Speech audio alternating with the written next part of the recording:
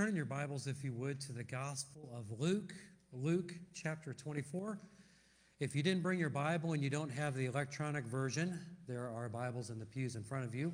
Luke 24, verses 25 through 27. Now, I know that this is a post-resurrection story, and we have moved into the Christmas season.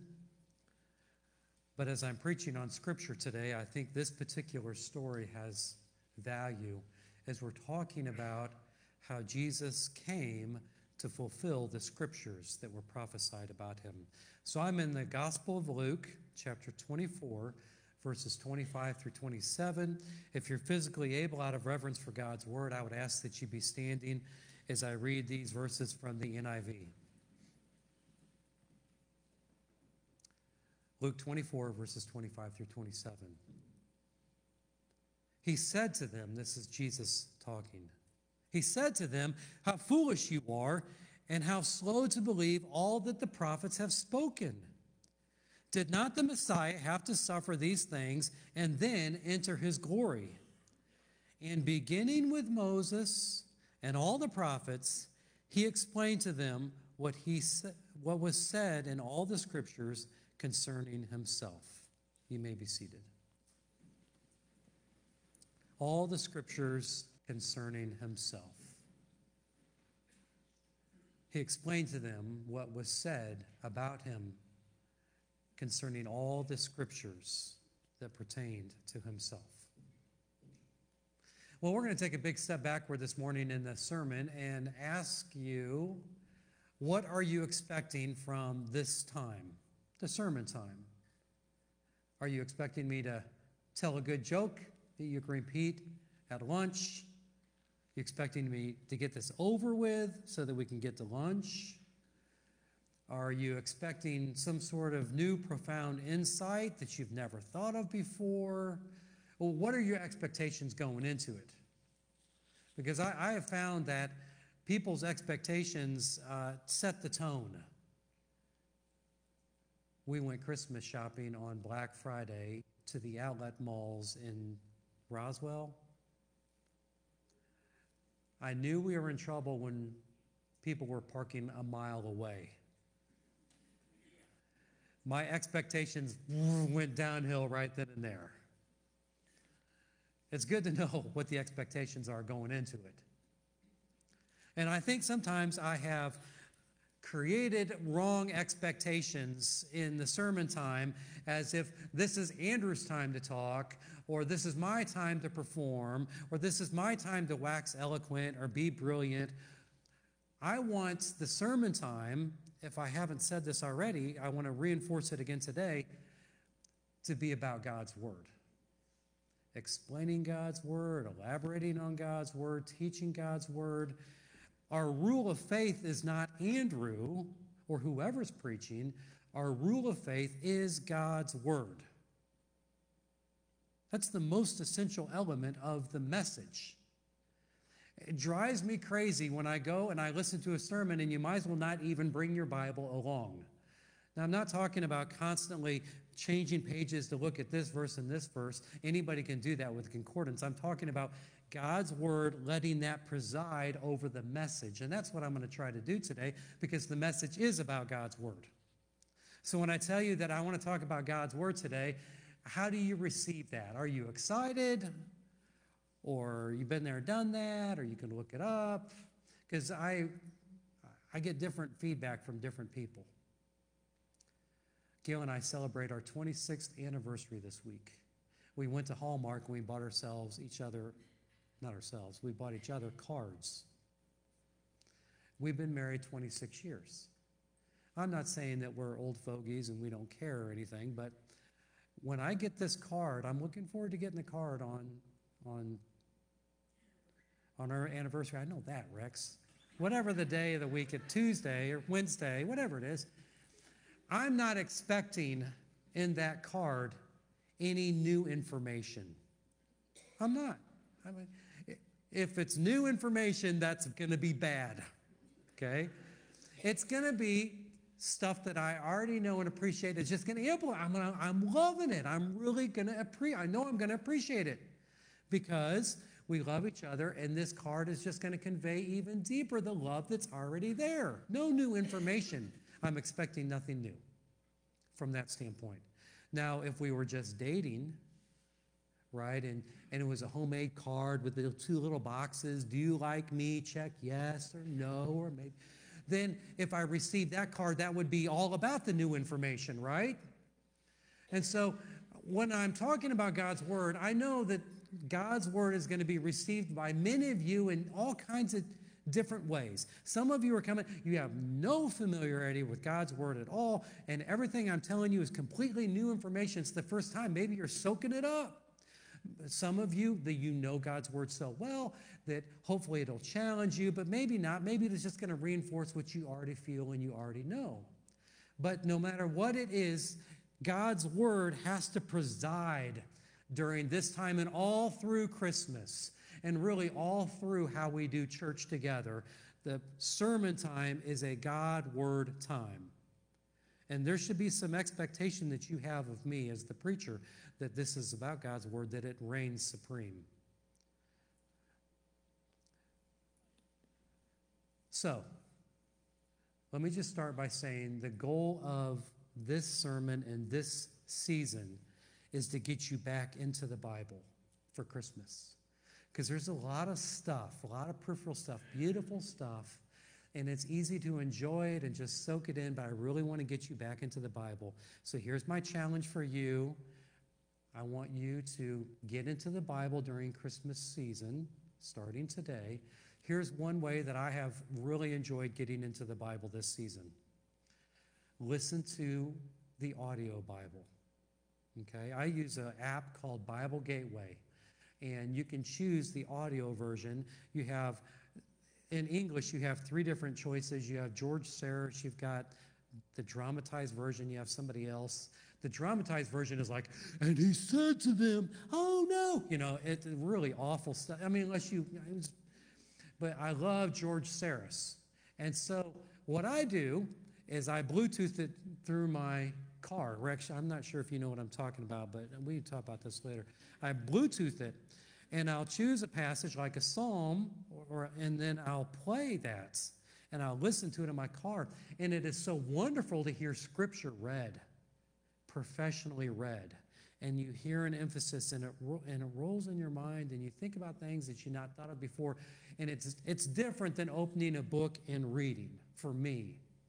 And maybe if you've not tried an audio Bible, try that this season. Start with a psalm. Start with Psalm 1 and just start listening. And then when your brain fills with mush or whatever, you could stop it or that kind of thing. Because God's Word is just so crucial. So I want you to look up a passage of Scripture today, and that is from 2 Timothy 3:16. We're talking about God's Word here and the importance of God's Word. And I have 3 points about God's Word. 2 Timothy 3:16. Goes like this. All Scripture is God-breathed, or maybe another word is inspired. All Scripture is inspired and is useful for teaching, rebuking, correcting, and training in righteousness. God's Word, the Bible that we have, is God-breathed. It's inspired. And so we have in the Bible this wonderful thing that brings us into a conversation with God. God-breathed. It's unlike any other book. Any other book, you could go on Google, you could Wikipedia something, you can read, you can outline it, you can be able to regurgitate what's being said, but the Bible's not that way. The Bible brings us into a relationship with God.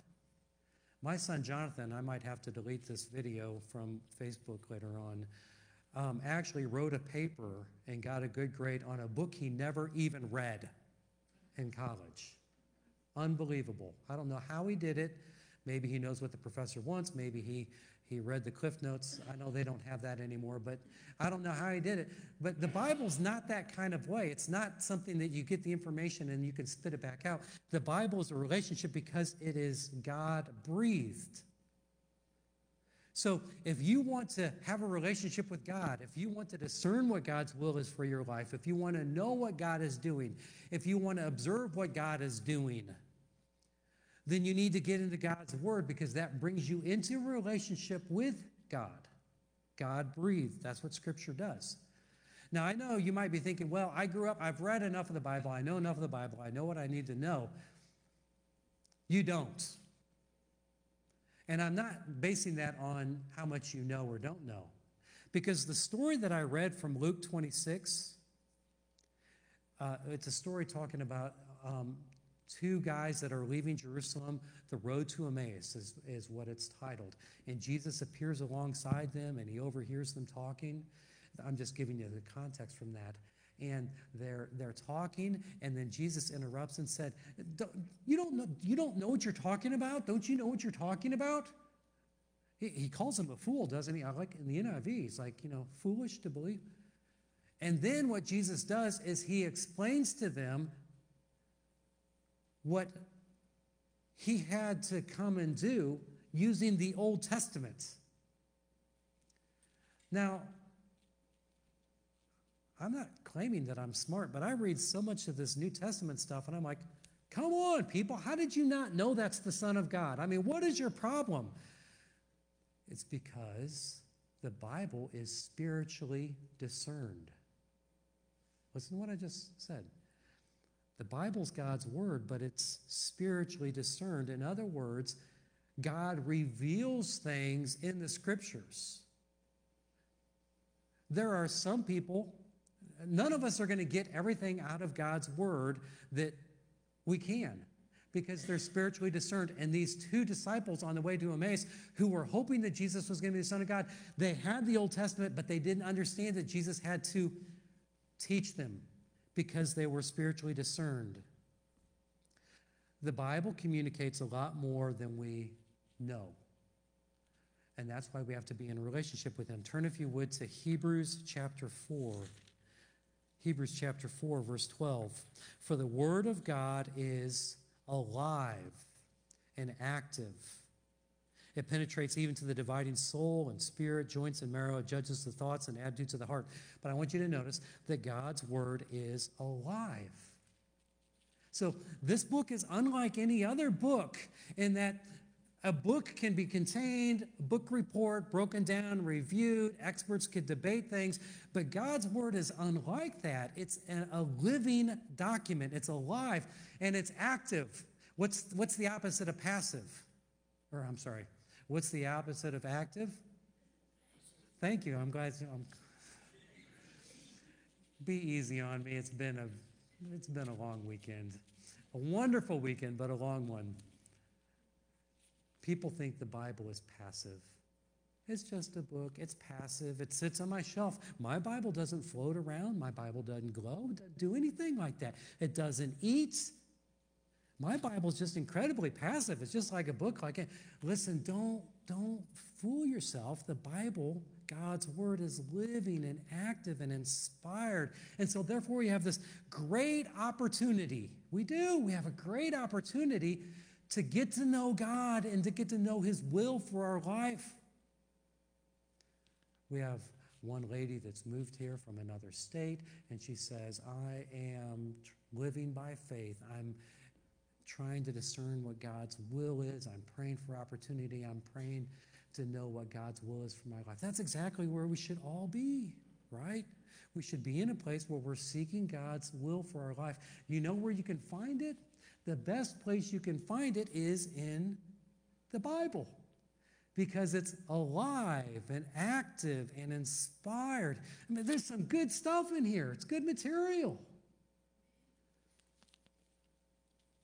And it's going to do something to you. It's going to convict you. You start to take it seriously. We have a habit in this church of reciting the Lord's Prayer. I get to that part, forgive us of our sins, or like Mark likes trespasses or debts or whatever. Forgive us of our sins as we forgive those who have sinned against us. And I don't know about you, but I can't hardly say that without thinking about a couple people that I think, I wonder if I've forgiven them. I mean, I certainly want God's forgiveness. And then I think to myself, you know how the mind works faster than anything? I think to myself, well, I think I've forgiven them. But then I think, I don't know if I have. And that, well, no, I have. And if I haven't forgiven them, God then point it out to me. And then you know what happens? Then I run into them during the week. And I'm like, am I? And then I can celebrate, yes, I really have. Praise God, I've forgiven them. Or I'm challenged, you know what? There's still some work to do. I need to be able to treat people the way God treats me. So that's the wonderful thing about God's word is it's gonna change, it's gonna emphasize, it's gonna de-emphasize, it's gonna give you perspective because it's alive and active. So that's number one lesson, is that Scripture is spiritually discerned. You'll never master it. You'll never get everything out of it. God has got to reveal things to you. Things are going to hit you in a different way at a different time in life, and that's great because that's inspiration. That's how God works. The Bible is really our rule of faith. That's number two. Scripture is our authority. It's divine authority. You got to know this. Scripture is our sole authority. All kinds of churches and cults claim the Bible as their authority, but it is not their sole authority. They have their authority is based on their leader and how the leader interprets it. So if you say, well, no, that's not in the Bible. Yeah, but our leader says this is how you interpret the passage, and so therefore it is in the Bible. No, it's not. If it's not in the Bible, it's not real. It's not true. So there's a cult called the Latter-day Saints or the Mormons who believe that Jesus is the Son of God, but also that Satan is the Son of God. And Jesus and Satan are brothers. That's not in the Bible. Jesus and Satan are not brothers. That's not in the Bible. Now, that is a prophet who has interpreted the Scriptures based on a couple other books that they claim to be equivalent to the Bible, and therefore that's how they get to that. But here at Fayetteville Christian Church and the Christian Church, we believe that the Bible is the sole authority. Nobody supersedes that. I don't get to supersede the Bible. The Bible wins over myself, over the elders, over anything. It's the sole authority. And therefore, we need to know the Bible well because we need to know right from wrong and we need to discern God's will. Seventh-day Adventists right down the street from us. They have a prophet who's passed away named Ellen White, and they believe that what she said and her prophecies were inspired. In other words, perfect. She didn't make any mistakes because she is their prophet. We don't think anybody is perfect except Jesus. So therefore, we already know that there's going to be a difference in our beliefs compared to their beliefs because our sole authority is in Scripture and not in a prophet's understanding of Scripture. So, and I'm not maligning other places. They believe that Jesus, well, the Seventh-day Adventists believed that Jesus was going to return at one point in time, and he didn't. Ellen White came along and said, Christ is not going to return now until everybody starts practicing worship on the Sabbath day, which is Saturday, which has not happened. So what I'm saying is when you start mixing up authority with somebody's opinion, whether that is a prophet or a pope or anybody, you begin to water down what sole authority is. And the Scriptures are our sole authority. Now, you have to interpret them in the context. There's tools that are involved, but you don't have to be brilliant to understand what those tools are, right? And it's so important because God's Word is inspired. It is accurate. It teaches us right from wrong. It creates a relationship with us, between us and God. And so we take the Bible to be very serious. And we believe that the authority of Scripture is final. No tradition, no creed, no man supersedes that of God's Word. And so let's say Mark came along and Mark disagreed with something that I said in the Scriptures. This can happen. So then Mark comes to me and says, Andrew, I disagreed with what you said about the opposite of whatever is passive, and then we can discuss it. And then if the Bible doesn't really say the opposite of active is passive, and we're just disagreeing, then you know what? We just disagree. Nobody's going to heaven or hell based on the opposite of active. You understand the analogy that I'm saying? Because we try to speak where Scripture speaks and we're silent where it's silent, because we take the Bible that seriously. However, if Mark points out in the Scriptures somewhere that I'm clearly in the wrong, then because I submit to the authority of Scripture, then therefore I must repent and accept that view of Scripture, because the Bible always wins.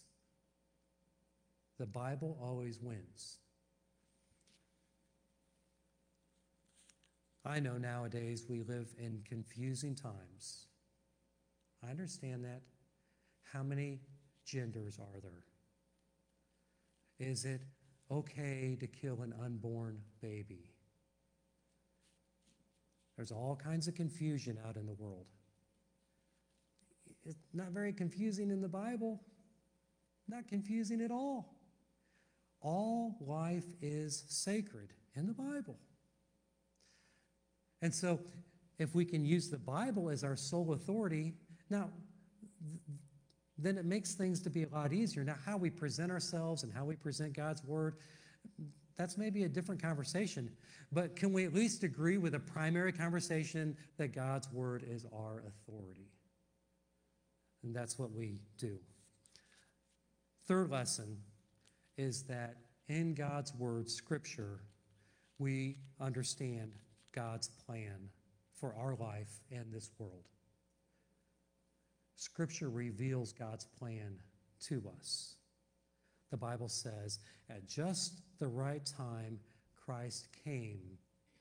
So part of God's plan since the beginning of history is that Christ would be born, that Christ would die, so that we might have forgiveness of sins. This was God's plan. God wasn't up in heaven being like, I just don't know, I don't have any plans, this is ridiculous. Adam and Eve, I don't even know what we're going to do.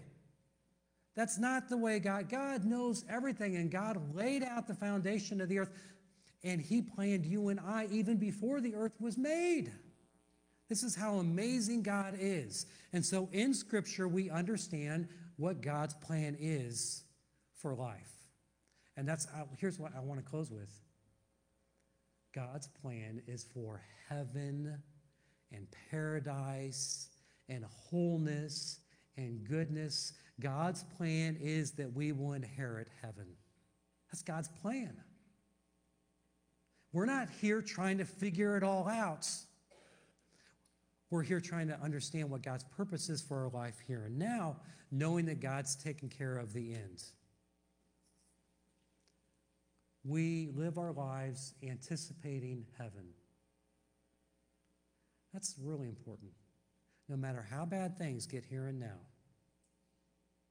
we live our lives as pilgrims passing through, anticipating heaven. You know, you can endure a whole lot when you have great anticipation, can't you? You know that present under the tree that's the size of a car? You know, you're like, I've never gotten, this is our 26th anniversary, I've never gotten a bow on top of a car or anything like that. But if there was a bow on top of a car that didn't belong to us in the driveway,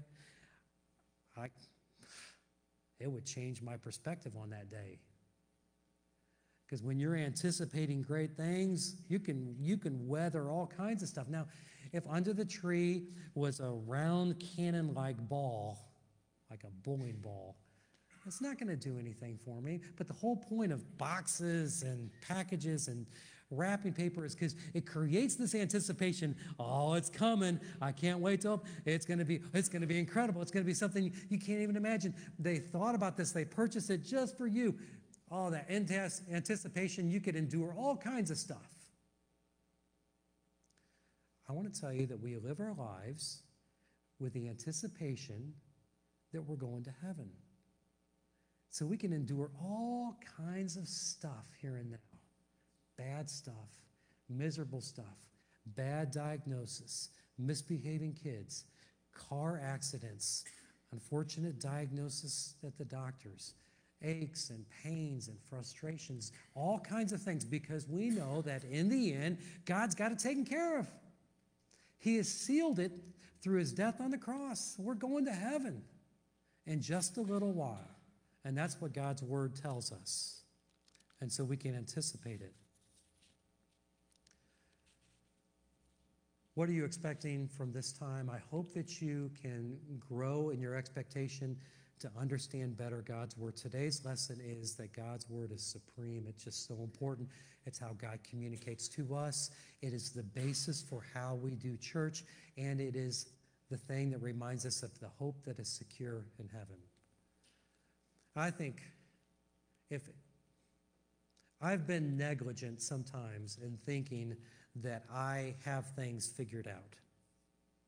Like I've got it all squared away.